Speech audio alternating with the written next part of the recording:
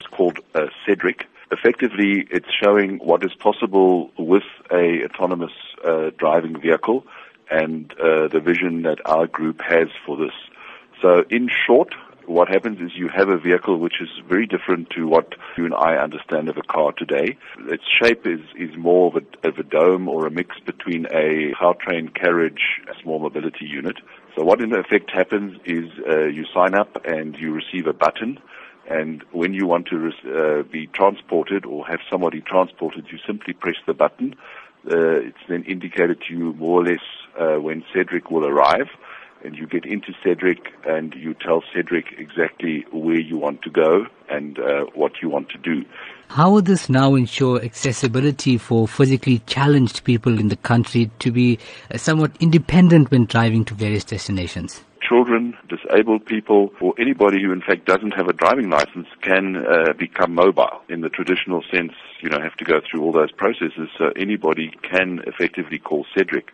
Obviously, what one must also understand that this is very much a future technology. Now, you did mention the vehicle is fully automatic with no steering wheel or paddles to maneuver it in any way possible. The question arises, however, how would this work here in South Africa? One of the issues at this stage, autonomous vehicles are being developed, and there are a number of players in this field, including our competitors.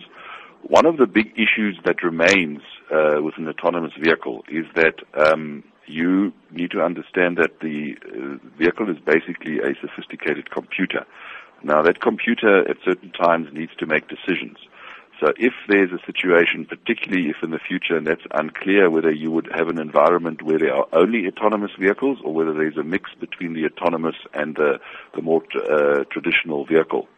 Because in a situation where you would be faced potentially with an accident. In terms of providing a fully electric vehicle to satisfy the market here in South Africa, what new technologies have been developed around this? Stumbling block for electric vehicles to date has been range.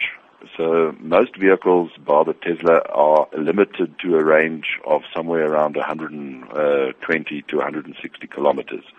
We've just launched the new e-Golf, where you're close to 300 kilometers, and when we launch a vehicle called ID in 2020, we will have 600 kilometers plus a very fast recharge.